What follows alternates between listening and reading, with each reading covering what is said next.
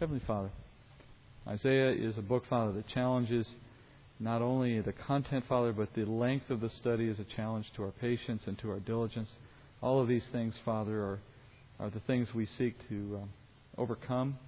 Our tendency, Father, to start things and not finish, which we all must share at different times. We pray, Father, that You would be good to call us through and into the end of this study as we come down through the last chapters, and You would continue to enlighten us and show us Your Word in a new way each time. And then we pray, Father, it would strengthen us for our work in ministry. In Jesus' name I pray. Amen. Well, we're in Isaiah 42 and 43 tonight. So the first section here of 2nd Isaiah goes all the way to chapter 48. This section is, remembering what we've taught before, God the Father as the principal player. His purpose principally is to make a straight path for His Son.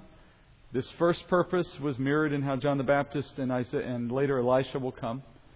And His principal concern is in the idol worship that takes place in Israel and its impediment to His Son.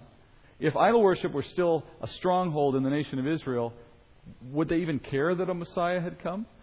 You have to first put aside all those distractions before the one that you're looking for takes center stage. So there's always a near-term prophecy and a far-term prophecy to this discussion.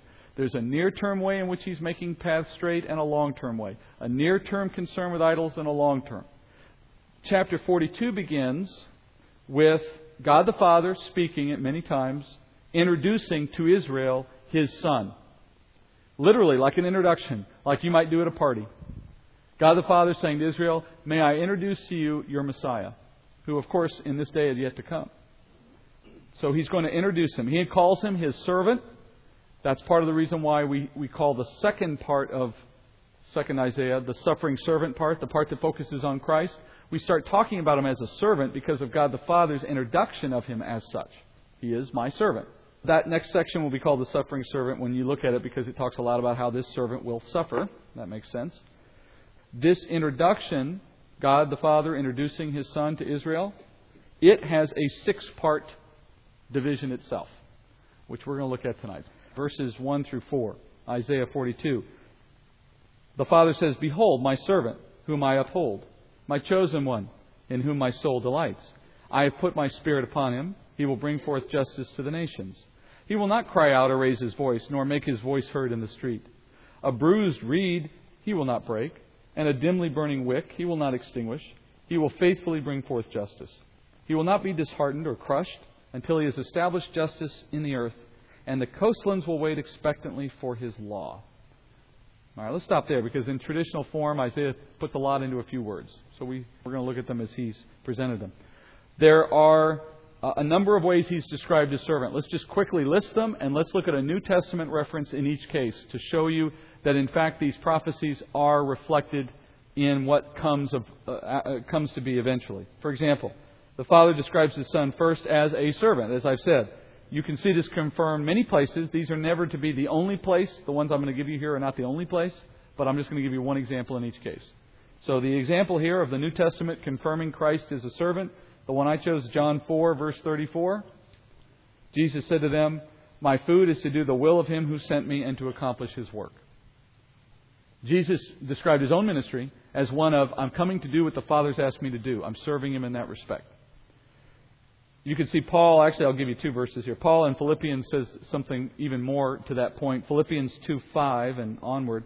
Paul says, have this attitude in yourselves, which was also in Christ Jesus, who, although He existed in the form of God, did not regard equality with God a thing to be grasped, but emptied Himself, taking the form of a bondservant. There's the servant. And being made in the likeness of men, being found in appearance as a man, He humbled Himself by becoming obedient to the point of death, even death on a cross. Maybe the quintessential passage on Christ's servanthood. Secondly, in Isaiah 41, we hear that Christ is to be the one the Father upholds. He upholds Him. Now, we're going to see this fulfilled at least in 2 ways, I would argue. First, we know in a simple sense the Father upheld Him in the desert in His time of 40 days of fasting. Mark describes it this way in passing, Mark 1:12. Immediately the Spirit impelled Him to go out into the wilderness, and He was in the wilderness 40 days, being tempted by Satan, and He was with the wild beasts, and the angels were ministering to Him. And you look at cross-references in Luke, for example, there's some similar things being said there, that through the Spirit, the Father was upholding Him in a time of trial. But the ultimate sense of this is probably going to be realized at the resurrection. The ultimate example of the Father upholding the Son is at His own resurrection. He exalts Christ at the resurrection and seats Him at His right hand. That's upholding one who has been crushed, obviously. So there's maybe the best way we could understand that meaning. Third, Isaiah says Jesus is the Father's chosen one. Now you see this probably most clearly in 1 Peter chapter 2, verse 4. Peter says this about Christ. Or talks about the church, actually. He starts by saying, "And coming to Him as to a living stone, which has been rejected by men, but is choice and precious in the sight of God. You also, as living stones, are being built up as a spiritual house for a holy priesthood, to offer up spiritual sacrifices acceptable to God through Jesus Christ. For this is contained in Scripture, Behold, I lay in Zion a choice stone, a precious cornerstone, and he who believes in Him will not be disappointed." The reason I read as far as I did is it's interesting. Peter actually quotes from Isaiah 28. So the New Testament, Peter describes Jesus as that choice stone. Stone is a picture, of course, but He's choice in the fact that God chose Him for a purpose. Now, be careful in that. We're not going to the next step here and assuming that God had multiple choices. We're saying that in the way He appointed His Son to this purpose, He asked, I don't know how that went on. I don't know if it was a question or if it was a discussion at the coffee table, but at some point there was the Godhead deciding that the Son would have this role in the creation, and it was appointed to Him. He was chosen in that respect. Fourth, Isaiah says Jesus is the one whom God's soul delights in. That's going to be evidenced in the moment the Spirit descends on Christ and you see God speaking about His Son to all who watch that descending Spirit at the baptism of Christ. Luke records it this way in Luke 3:21. "Now when all the people were baptized, Jesus was also baptized. And He was praying. As He was praying, heaven was opened, and the Holy Spirit descended upon Him in bodily form like a dove. And a voice came out of heaven, saying, 'You are my beloved Son, in you I am well pleased.'" Fifth, the Father will place His Spirit upon Christ. So that's another feature of this Messiah, that He will have the Father's Spirit upon Him. You see that happening at the baptism. We just described that. Matthew describes it this way in 3:16. "After being baptized, Jesus came up immediately from the water, and behold, the heavens were opened, and He saw the Spirit of God descend as a dove and lighten upon Him." That's also the moment at which Jesus' ministry on earth began under the influence of the Holy Spirit. Finally, we're told the servant will bring forth justice to the nations. I don't need to give you a cross-reference there, I think, because we've read many times already, both in the Old Testament and in the New Testament, as we've studied Isaiah, on the way Jesus establishes a time of perfect justice on earth in the Messianic kingdom. You've heard that many times already.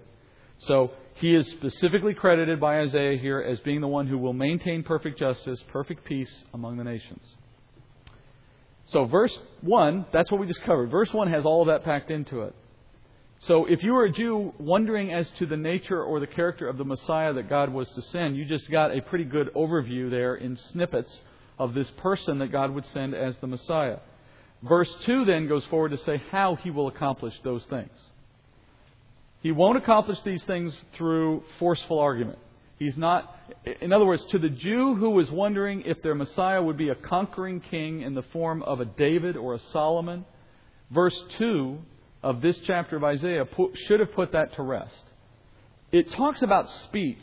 He won't talk in the streets, but the sense of it is more than just to that action. It's more to His entire nature and character, to His style.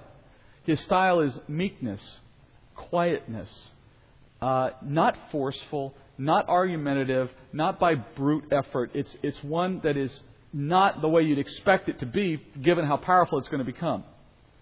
It's unassuming. He is relying on the Spirit. Ultimately, He relies on the church to carry His message forward. And if you think about His ministry, He would talk one-on-one with people. He would teach in the streets, as the Pharisees say. He would be in people's homes. But He did not conduct a kind of street evangelism which we now in the church are largely expected to conduct. I'm not talking methodology here. I'm just saying in terms of going out. We have that commission.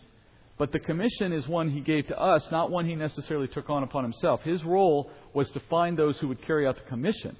He was not here to do it in His own power as a human being living and working on earth. His goal was to establish the basis on which that could take place after He was gone. So it's just the nature of His ministry. It doesn't speak to what He can't do. It's not suggesting He couldn't have done what He wanted to do. It's to suggest God's purpose in why He was sent.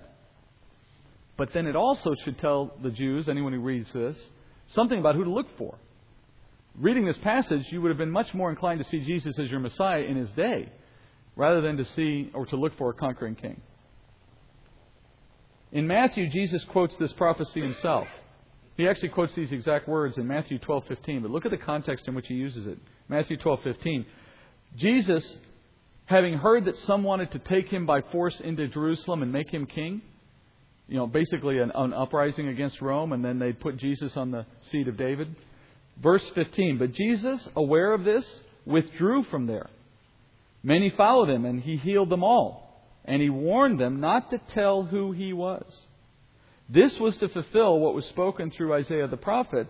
Behold my servant whom I have chosen, my beloved in whom my spirit is well pleased. I will put my spirit upon him, and he shall proclaim justice to the Gentiles. He will not quarrel, nor cry out, nor will anyone hear His voice in the streets. A battered reed He will not break off, a smoldering wick He will not put out, until He leads justice to victory, and in His name the Gentiles will hope. By the way, if you ever wonder why the Old Testament quotes here are different than the version we have today, it's usually because they're quoting either the Septuagint, which sometimes is different from our version, or because they quote from memory, they're quoting what was handed down, which may have changed in slight ways over time. That doesn't invalidate it. It doesn't mean that it's not true to the message. It just reflects some of the word differences, that's all. But the point here is Jesus Himself says, in the midst of a conversation around an uprising and a forceful takeover, it's not to be that way. Because prophecy has dictated who I will be, and it will not be that kind of a conqueror. I have a different purpose. Now, moving on from there in Isaiah 42:3. So we've talked about who He is, the manner of His ministry. In verse 3, we talk about the manner of His suffering.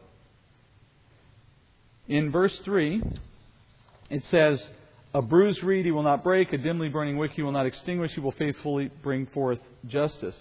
The Hebrew uses an idiom there. An idiom is a turn of language, a catchphrase or something, to describe His ministry. When it says a bruised reed He will not break, a dim wick He will not extinguish, it means He will not come in and crush those who are already oppressed. Somebody who, like a wick that's burning dimly, about to go out, He doesn't come in and snuff it out. Who then would be a dimly burning wick? Who then will be a bruised reed? Who are these that He's not going to crush? What makes something dimly lit or bruised? We're talking about people who have sinned, people who are under condemnation, people who have no hope because they have not kept the law and are not even trying. The tax collectors, the prostitutes, those who are outside of favor and have no hope in themselves because they're clearly sinners and there's no one who accepts them on that basis. And He's not coming to judge them, He's coming to save them. That's the distinction being made in the idiom.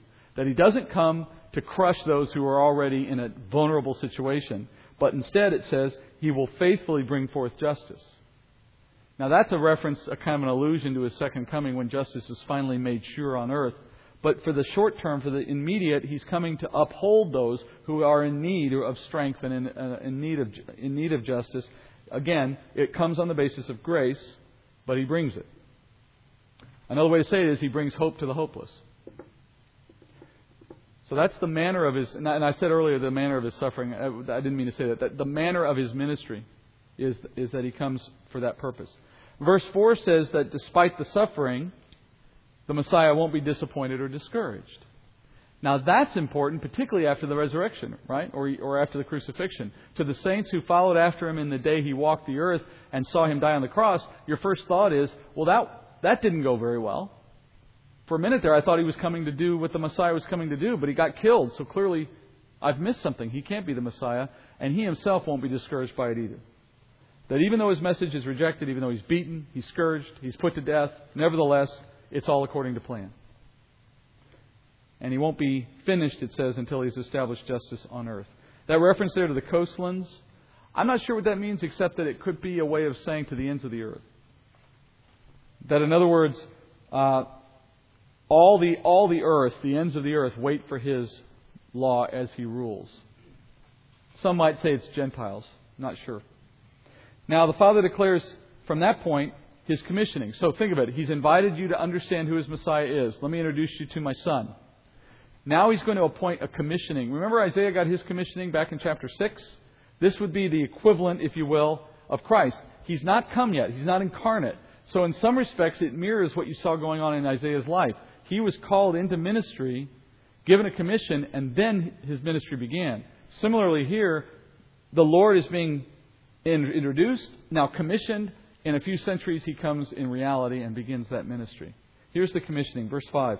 Thus says God the Lord, who created the heavens and stretched them out, who spread out the earth and its offspring, who gives breath to the people on it and spirit to those who walk in it. I am the Lord. I have called you in righteousness. I will also hold you by the hand and watch over you, and I will appoint you as a covenant to the people, as a light to the nations, to open blind eyes, to bring out prisoners from the dungeon, and those who dwell in darkness from the prison. I am the Lord. That is my name. I will not give my glory to another, nor my praise to graven images. Behold, the former things have come to pass. Now I declare new things. Before they spring forth, I proclaim them to you. So God the Father declares His authority and His sovereignty here in setting His Son on a mission. Now, look at some of the things He says about His own Son. And I find it particularly intriguing here because it's so tender at points. And it begins to really challenge, at least it did for me, really challenge our understanding of the Trinity. If we're not careful, we gloss it over so much so that the three persons blend too much. It is a mystery. I don't pretend to have it unraveled or even try. But there's a balance that you have to maintain based on Scripture. On the one hand, they're not three individuals, different and distinct, so much so that one created the other or is somehow independent of the other. But yet they're not all just one God that happens to appear in three forms. Because of the kinds of discussions you see like this, where the relationship is rich, there's something more there than we understand. For example, He says, I'm going to call you in righteousness, holding your hand, watching over you. You almost get the sense here, at least I did anyway, that the Father is speaking in reassuring terms to the Son, knowing the severity of what He's planning to ask Him to do. Kind of a look, I got a mission for you. I need you to do this, but don't worry, I'm going to be there with you. I don't want to play it too simply either. It's a mystery. But it is intriguing when you see these kinds of descriptions. Then He says to His Son, He will be appointed as a covenant to the people. The word for people is singular there in the Hebrew. So it's not like peoples, like Gentiles. It's the people, which I think means the covenant people of Israel. So He is appointed as a covenant to Israel. What do we mean by that? It's not according to a covenant or in place of a covenant, as a covenant. There's at least three ways in which He does this, I believe. And in other words, another way to say this is, Jesus in His life fulfills three covenants. Fulfills them. First, He fulfills the covenant given to Abraham. The Abrahamic covenant is fulfilled in Christ. And in particular, the fact that He is the seed promised to come through that covenant, which becomes the basis for all that follows it. So when Abraham was given the covenant that included this promise of a seed through whom all nations will be blessed, Paul says that seed was one Christ. This is that seed. He fulfills that covenant. So He is appointed as essentially as a covenant to Israel on that basis, because until He shows up, that promise to Abraham is still waiting. He comes, that promise now is possible. It's eventually fulfilled in the kingdom. But it's made possible, and its beginning is found in Christ. Secondly, well, maybe I should turn this around because you all should see the pattern. Give me another covenant that Jesus fulfills. The Mosaic Law. I did not come, He says, to put an end to the law, but to fulfill the law. Another way for the word fulfill is to perfect or to complete the law. He completes the law. In other words, He met in His life and in His death all the terms of the law, such that now our faith in Him assigns to us that same perfection. We are, in a sense, credited with having kept the law perfectly through His life. So again, a law that no one on their own could hope to keep, it's possible because He can do it in His own life. So He fulfills the Mosaic covenant. But now, who is under the Mosaic covenant? Only the Jewish people. So it's to the people. We're going to find our attachment to this where? The Abrahamic covenant is to the Jewish people, namely the patriarchs. The law is given to the Jewish nation as a whole. He's fulfilled each of those. There's at least one more covenant He fulfills. The new covenant. We tend to forget that the new covenant is a Jewish covenant given in Jeremiah 31:31 to the nation of Israel. It was called the new so that those who hear it and know of it would appreciate that it was intended to be something that was better than and replaced, if you will, the old. The old-new juxtaposition was intentional so that we could understand this would do what the other couldn't. But nonetheless, God's law is perfect and holy. Jesus still fulfills it. It's not that God dismisses it. It's just that He fulfills it so that it's put aside. And now a new covenant takes hold. Jesus establishes the new through His own blood. So in His arrival and life and death, all three of these covenants are either and established or completed. So you have some are established and completed. Some are established only, some are completed. But the point is there is God, He's at work through Jesus in all of these covenants. So that's the first thing we hear about Him. He says, I have called you in righteousness, I hold your hand, watch over you, appoint you as a covenant. Then He says, and as a light to the nations. Now, how do you think that plays in? Nations here now refers to what? Gentiles. It's goyim. So you have Him being the covenant-keeping God for Israel in the three covenants that Israel's been given. There's really principally three covenants that Israel's been given. And again, I'm putting aside some of those secondary covenants that are traceable back to the Abrahamic. So God's relationship with Israel was established on the basis of three covenants. All three are met in Christ. Because of that, an opportunity exists for a light to the nations. And the light to the nations is the opportunity to draw the Gentiles into that new covenant by faith. So He becomes the light. Another way to look at light is something that draws attention or guides in darkness. So for the Gentiles, Jesus is a light, or He is the truth that they're drawn to. Now think about it. The Gentiles had none of those covenants. And even today you'll find people, even in our own nation for that matter, who know nothing about Christ and nothing about Christianity. Much less the Jewish law, the prophets, the Torah, anything that they had. So without any of those things in their life, they are in utter total darkness with respect to the true living God. But Jesus can come along and break through that darkness and through the gospel bring light to them in all respects. He is the light to those in the nations. Looking further, verse 7, we see more about His ministry and the commissioning. He's going to bring healing to blindness, release from bondage. You can see this simply as healing people like He does in His first coming. But I think that would be missing the point if we leave it at that, right? It's a spiritual issue here. The spiritual healing of blindness. The spiritual healing of releasing from the bondage of sin. That's His ultimate purpose. I love verse 8. He says, I am the Lord. This is my name. I will not give my glory to another. Now what God has done there is He's established that He has in His name the assurance that these are things He will do and do only through His Son. The name He uses here is Jehovah, which is a word that means covenant-keeping God. So He's made these covenants. He will keep these covenants. He says, after all, that's my name. I'm a covenant-keeping God. And I will not give my glory to another. Meaning, there will be no other person or object through whom I will keep these covenants but the one I have chosen and the one I have appointed. My Son alone is the one through whom I will show my name. My covenant-keeping quality. My covenant-keeping character. And I won't do it to idols. Here's that idol issue showing up again in the text. Idols are not part of the plan. So if the Father declares He won't share His glory with another, as He does here, then Jesus can't be another. If God says, I'm not going to share my glory with another, and He says specifically not with idols, then Jesus by definition can't be another. He has to be God Himself. So that points us back to this relationship that's complex. On the one hand, God talks to him tenderly, says, I'll take care of you and I'll uphold you and so on. But on the other hand, He says, I'm my name. I'm the covenant-keeping God. I will do these things. I won't share my glory with another. Well, that must mean that this Messiah is in fact God Himself. In verse 9, then, we see another one of these strange moments where Isaiah is recording God's words as if we were already living in the future, looking backward. But that where you're looking backward to is where Isaiah is actually at as he writes these words. So it's like he's moved forward and then starts talking about himself in the past tense, in the backward-looking sense. He says, Behold, the former things have come to pass.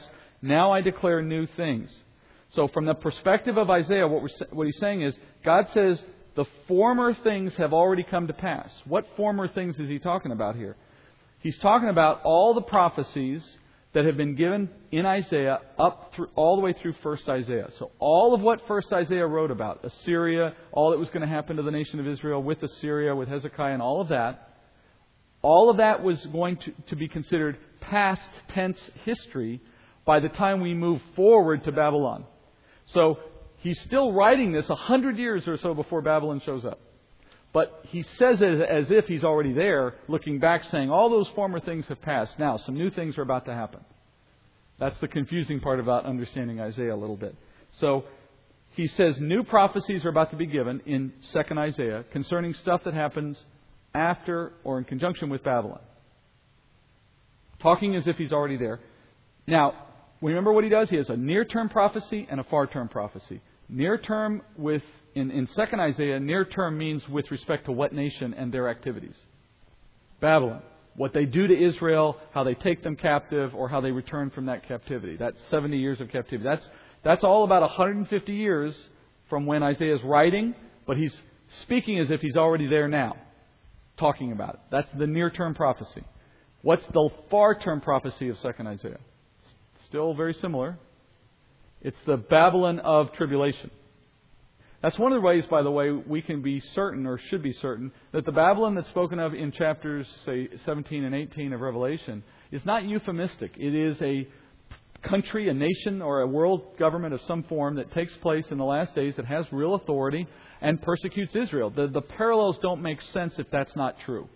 And it's the same parallels he applied with Assyria, right, in first Isaiah. So in 2nd Isaiah, he's still taking that same approach. So we get reinforcement here for interpreting Revelation literally in that sense. There is a Babylon of some sort in the last days, whether it's literally the one we see today on the map in Iraq, or simply some other regional place that takes the name Babylon in that last day, or we don't know. That's not so much the key issue. The issue is it's centered in that part of the world, the Middle East, and it's an enemy of Israel, and it's a seat of power for the world. Now, out of chapter 42, verse 9, Isaiah, speaking as God, says, those former things, they've happened. So much for them. Now, let me share with you some new things that are going to happen to Israel. These new things will take the form of near-term and far-term on Babylon. Which one do you think he does first? Well, because Isaiah loves to confuse you, he's going to do the far-term one first. So we start by talking about far-term tribulation Babylon. And so these are the new prophecies he wants Israel to hear. Before he even does that, he says a short song of praise here. So a short song of praise for God the Father in light of His plan to bring the chosen one, followed by a prophecy. Look at verse 10. Sing to the Lord a new song. Sing His praise from the end of the earth.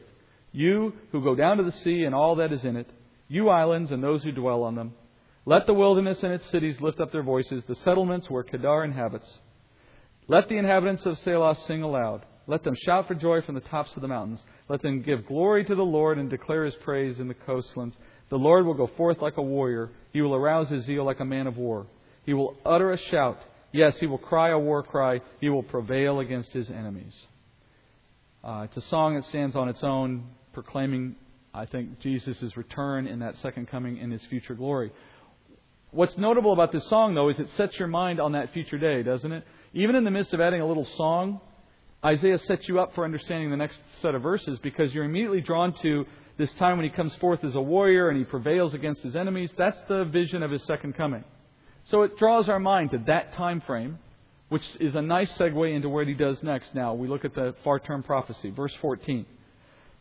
Look at this. This is interesting. Look at God speaking here. I have kept silent for a long time. I have kept still and restrained myself. Now, like a woman in labor, I will groan. I will both gasp and pant. Now remember, He's speaking to Israel.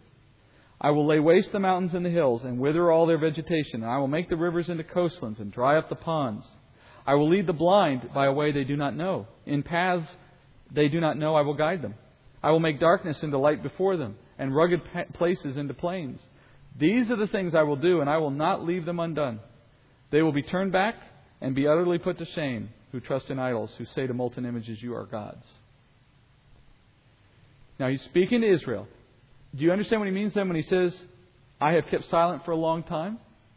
There's been no additional revelation to them but the Messiah, right? There was a cutting off of God's revelation to the Jews from that point in His ministry on earth. So you could say for over 2,000 years He's kept silent to the nation of Israel. They are not hearing from Christ.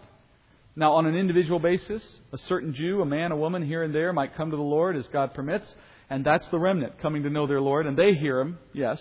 But as a nation, as a whole, they haven't heard from Him for a long time, which has given rise to numbers of different movements in Israel. The secular movement, where they've all but walked away from a true following of any faith, they think of it more as a political or cultural affiliation to very liberal forms of Judaism. In other words, without God there directing and talking to them, they've just wandered off into all kinds of corners, as you would expect. So he says, I've been silent for a long time, and I've restrained myself.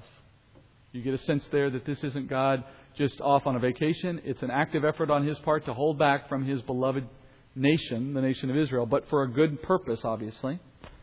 And then at the start of tribulation is going to be the time when He will begin to speak to them again. That tells you something about the purpose of tribulation in a sense. It's as if you had something to say to someone and you have held your mouth shut for a long, long time, wishing you could say something, and then finally when the moment comes and it's your turn to speak, what do? It just, right?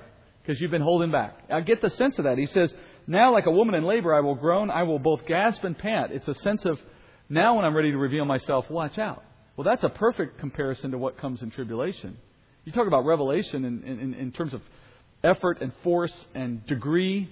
Tribulation is just the ultimate of communication, if that's what you want to call it. That's what He promises to do. And He summarizes the devastation on the earth that God will bring. Up until verse 16, He says, I will lead the blind of Israel into the light, which I think, in my opinion, that's a reference to the remnant of tribulation being led into safety or into spiritual awareness, into faith during those days, beginning with 144,000. But in contrast to the remnant, he ends by saying there'll be judgment against those who continue to follow idols. So remember, idols are the focus. He wants to remove idols because they're an obstacle to Israel's acceptance of their Messiah. In the near-term sense, which we're going to talk about here in a minute, He does that through their captivity in Babylon. In the long-term sense, though, He's doing that here through the complete and utter destruction of idols the world over, which is culminated in Christ's return when He destroys anyone who is not aligned with Him. So the world enters into the millennial kingdom free of any idol worship anywhere in the world. There's but one name on earth, one king, all know who He is and all follow. All are under His authority. Whether they know Him as in truth or not, doesn't matter. They all follow Him in authority. There is no one to compete with Him in authority. So idol worship the world over is dealt with in the last day. Now, in the near-term fulfillment, which is in verse 18, beginning now in verse 18, the near-term fulfillment has the same basic purpose on a smaller scale. Let's get rid of idol worship in the nation of Israel so that when their Lord arrives here in a few centuries, He won't be contending with a nation of Baal worshippers, which He wasn't. So verse 18, hear, you deaf, and look, you blind, that you may see. Who is blind but my servant, or so deaf as my messenger whom I send? Or who is so blind as he that is at peace with me, or so blind as the servant of the Lord? You have seen many things, but you do not observe them. Your ears are open, but none hears. The Lord was pleased for His righteousness' sake to make the law great and glorious, but this is a people plundered and despoiled. All of them are trapped in caves or are hidden away in prisons. They've become a prey with none to deliver them, and a spoil with none to say, give them back. So now we're looking at the near future prophecy concerning Babylon's invasion of Israel.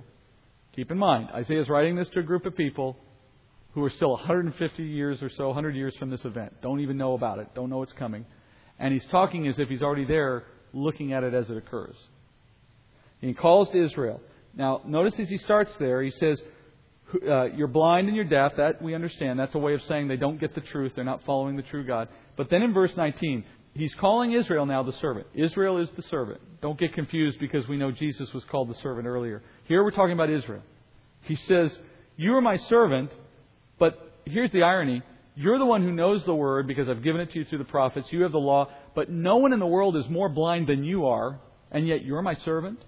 No one is as deaf as you are, and yet you're the one who's supposed to be speaking to the world. The nation of Israel is supposed to be the light to the world and the voice to the world for who God was, and they're the most deaf and blind of all of them.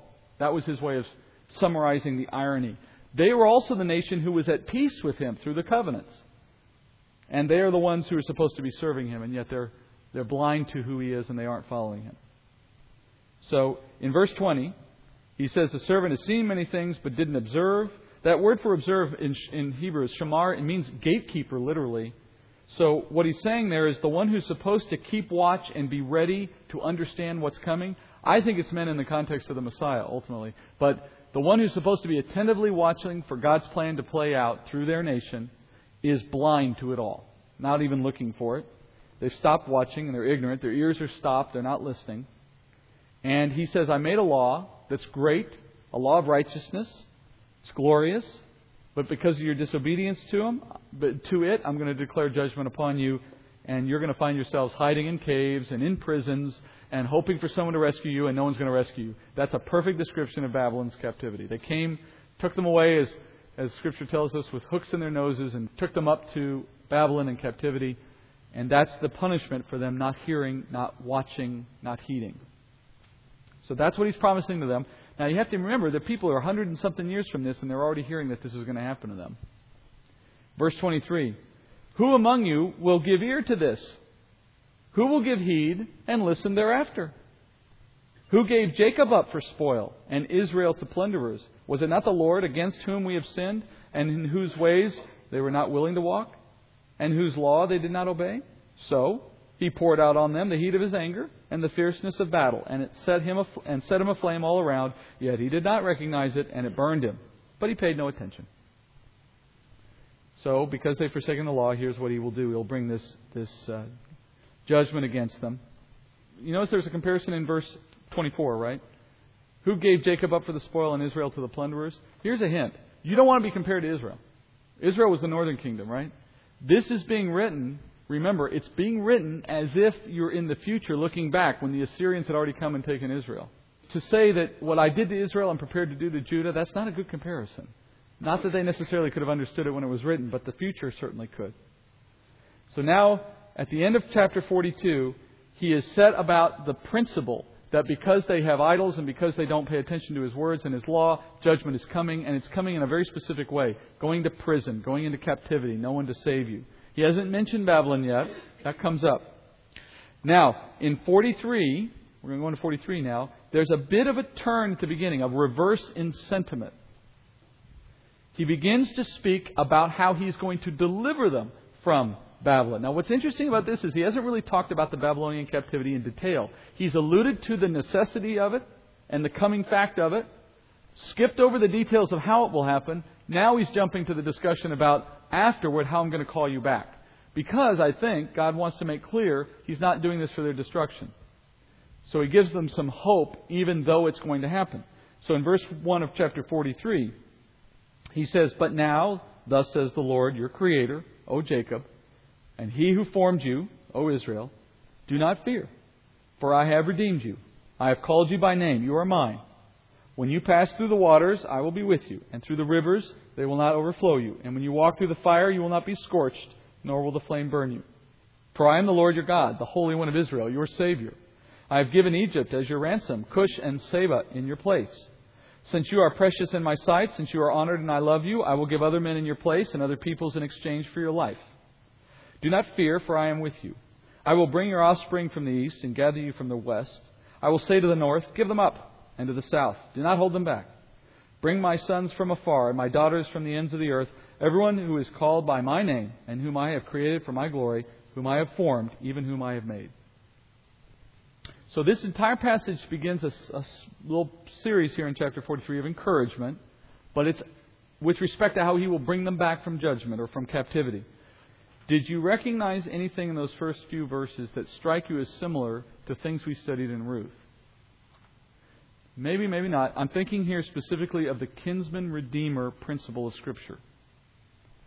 Israel will find herself in bondage to Babylon under law for the sins that they've committed under the law, and God is going to provide a redemption as kinsman-redeemer. And in these verses, He just described Him fulfilling the kinsman-redeemer responsibilities. Look at the elements here. The way the kinsman-redeemer principle of the law was established originally, as God gave it to the nation of Israel. If someone in Israel had found themselves in enough debt that they couldn't get out from under that debt or meet the obligations of the debt, they could sell themselves into slavery. They could go to the person who owed the debt and say, I will work for you in bondage. A bond servant, basically. and pay off my debt in slavery or in servitude. Now, they may be able to work long enough to pay off the debt and get out from underneath that servitude, but they may not. In many cases, they couldn't. So if they were still in slavery and not able to free themselves from that slavery on their own, by their own effort, by their own work, then it was possible for someone who was a near relative to redeem them. And the kinsman, we call them, could redeem this person out of slavery. There were 3 requirements in the law for someone to be a kinsman redeemer. First, they had to be a close relative. Secondly, they had to pay the full price. They had to pay the debt that was holding this person in slavery. That's the reason why they couldn't get out. And then third, they had to be willing to pay the price because they were not obligated to. There was nothing in the law that said they must do it, so they had to be able to and willing to. God established all of these conditions in the law, and He meets them all here in Isaiah. For example, with respect to the relative, being a close relative, He begins by saying that I am the one, He says, I am the Lord, your Creator, O Jacob, the one who formed you. That, in a sense, makes Him the closest possible relative to Jacob, the nation. Remember, we're not talking about a human being here, we're talking about an entity. How did the nation of Israel come into being? God created them in the sense that He called Abraham and established through Abraham and Isaac and Jacob this nation. So that makes Him, if you will, a relative. You could even argue that He is the husband from how He describes her as His wife, right?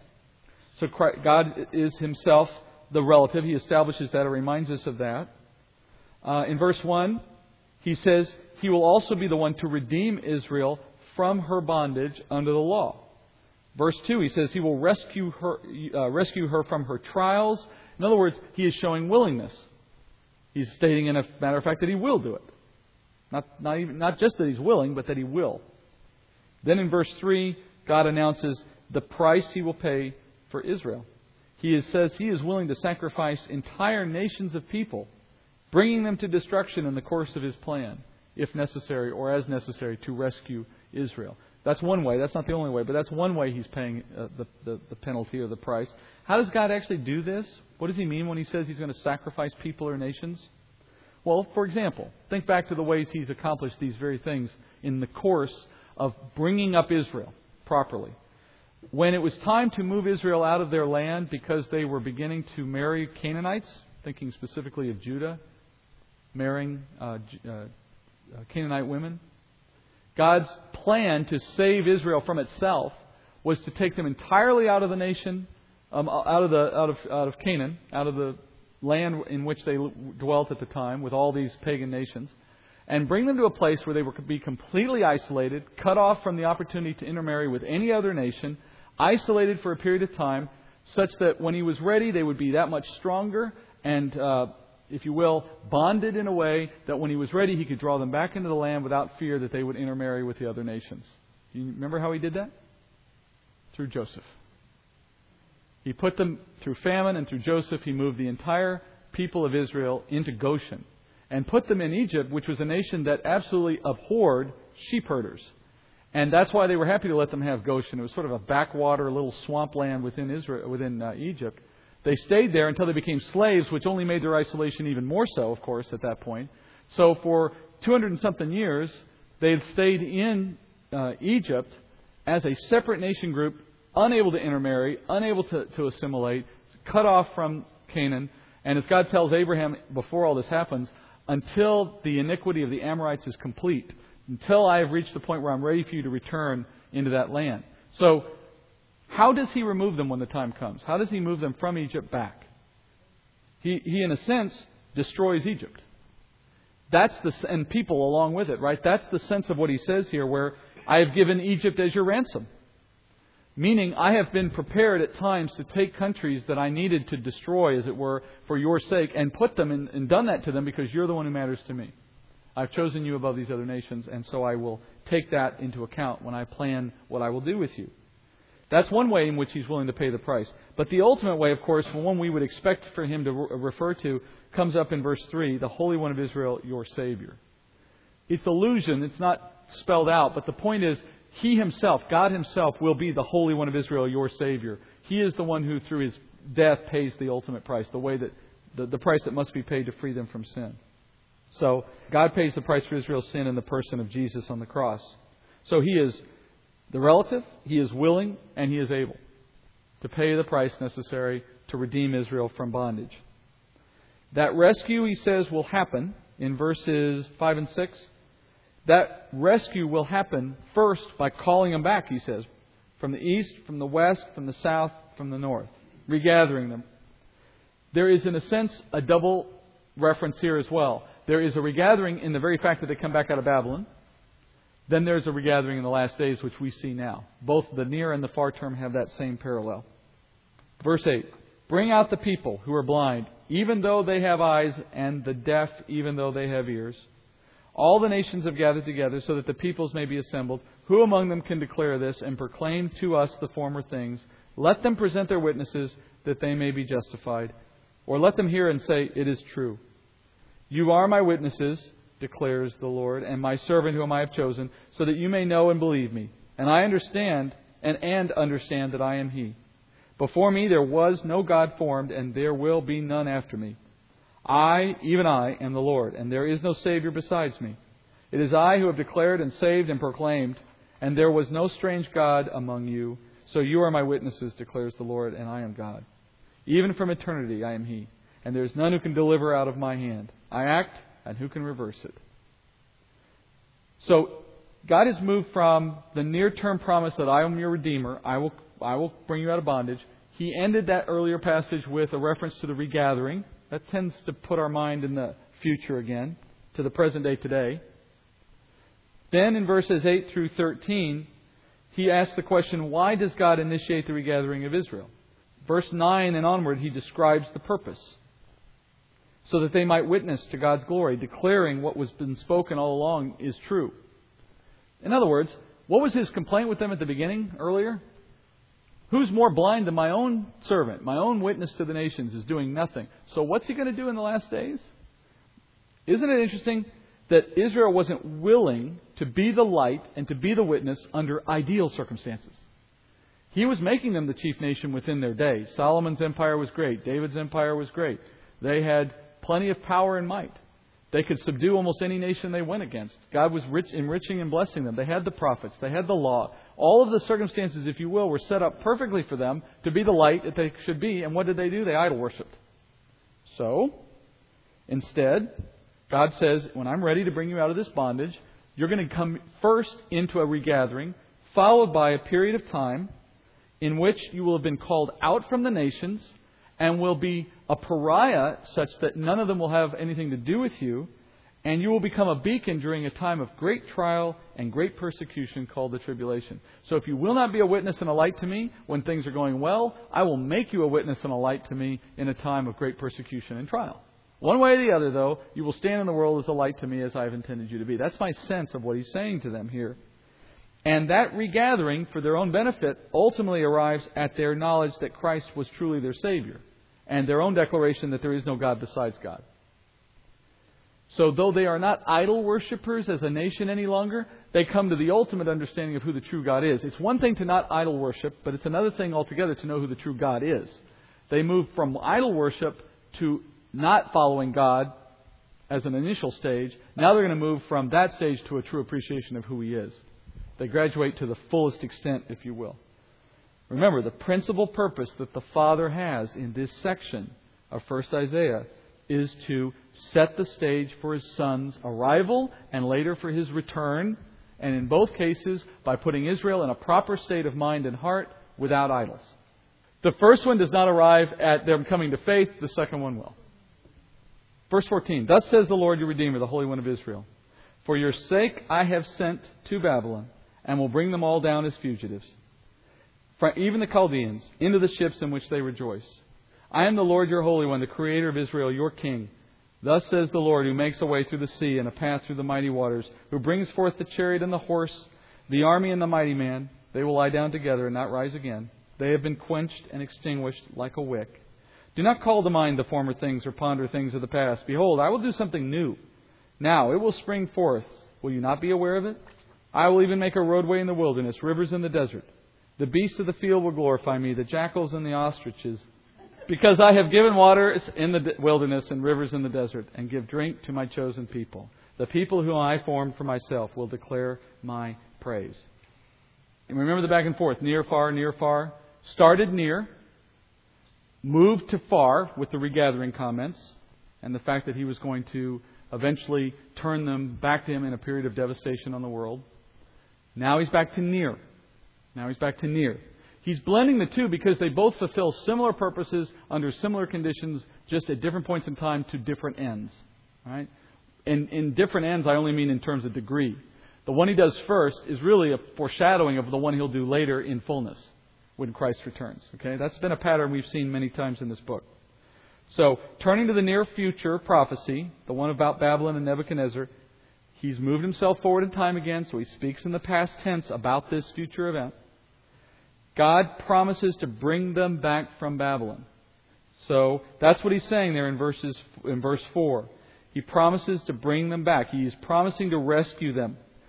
In 536 BC, the Medo-Persian Empire attacked Babylon while Babylon still had Israel in captivity in Mesopotamia, basically. When the Medo-Persians attacked, the Babylonians escaped on ships down the Euphrates and fled in that way. That's what you see referenced in verse 14. Here is Isaiah predicting a future event about 150 years before it took place. In eerie accuracy. I mean, there would have been no way to understand this. At the time he wrote this, no one had yet been able to navigate the Euphrates in large ships. That was still an unknown ability because it was not a waterway that was deep in most places. It was a very tricky thing to know how to move a large ship down the Euphrates and not get stuck. But the Chaldeans, the Babylonians, the Chaldeans, they figured it out. But they didn't figure it out when Isaiah wrote this. They figured it out in the future. And so he's predicting something that would have been very hard to know without having God's insight, of course. So in verse 16, he compares this coming rescue from Babylon to rescues that He has done for the nation of Israel in the past. Making the point that I have always been there rescuing you from these bondages I've put you in because I've never been intending to destroy you through them. So can you see the examples? Do you see them for yourself now in verse 16? He says, I made a path through water for you. Well, we know what that's a reference to, I hope, right? The Red Sea, okay? And then he describes it. He says he brought forth chariot and mighty men who were made to lie down together under the water, in other words, never to get up again. Extinguished like a wick. That's a reference to Charlton Heston movie, okay? He says, don't ponder or rest on these things, though. I love this verse. Boy, there's a lot of application out of this one, which we don't have time for, but you could do it for your own, I hope. In other words, it's interesting, it's useful to understand what God's done for them, but don't ponder it too much. There's a sense here of, and Israel does this a lot today, right? They glory in their past. They glory in what God's in the past. Well, that's good. He's not dismissing it. He himself mentioned it. But he's saying, okay, move on. There's more coming. There's stuff in the future. I think Christians have a similar opportunity to remember and understand the past, but to keep forward looking in terms of God's continued work. He's the God of the Old Testament. He's the God of Acts. He's the God of today. And there's plenty of work He's doing in our lives today if we would see it from that point of view. That's sort of a shorthand or a shortcut way to application. But anyway, he makes the point to them. Don't look on the old things. Don't think about those miracles. Focus on the ones I'm about to do. As the Jews will return from Babylon to Jerusalem, He's going to do more miracles for them. These verses are our equivalent for the Exodus out of Babylon to what we get in the book of Exodus from the story of them leaving Egypt. In other words, we have the whole book of Exodus telling us about manna and about water from a rock and about all these miracles He does along the way. This is our equivalent. It's just not very long. He says, and this is our evidence that it took place, He says He's going to provide a highway for them. Think about it. They had to walk hundreds of miles from Babylon to Israel, back to Jerusalem, not having been there in 70 years, so the people who were making the trip were probably never even there. How did they know where to go and how to get there? In the desert.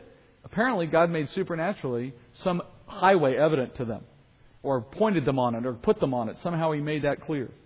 He provided water for them, we're told, while they were in the desert. Rivers in the desert. Supernaturally kept them alive in a way that you would have had to have seen happen if they're going to make a long trip through the desert and survive. He says the water will be such that it will even benefit the wild animals that are in the desert, such that they will glorify Him as well. And you think about it, if it is truly a miraculous kind of provision, you would have had a lot of animals in the midst of that saying, hey, we've never seen the water like this before, right? It would have been a surprise to them as well.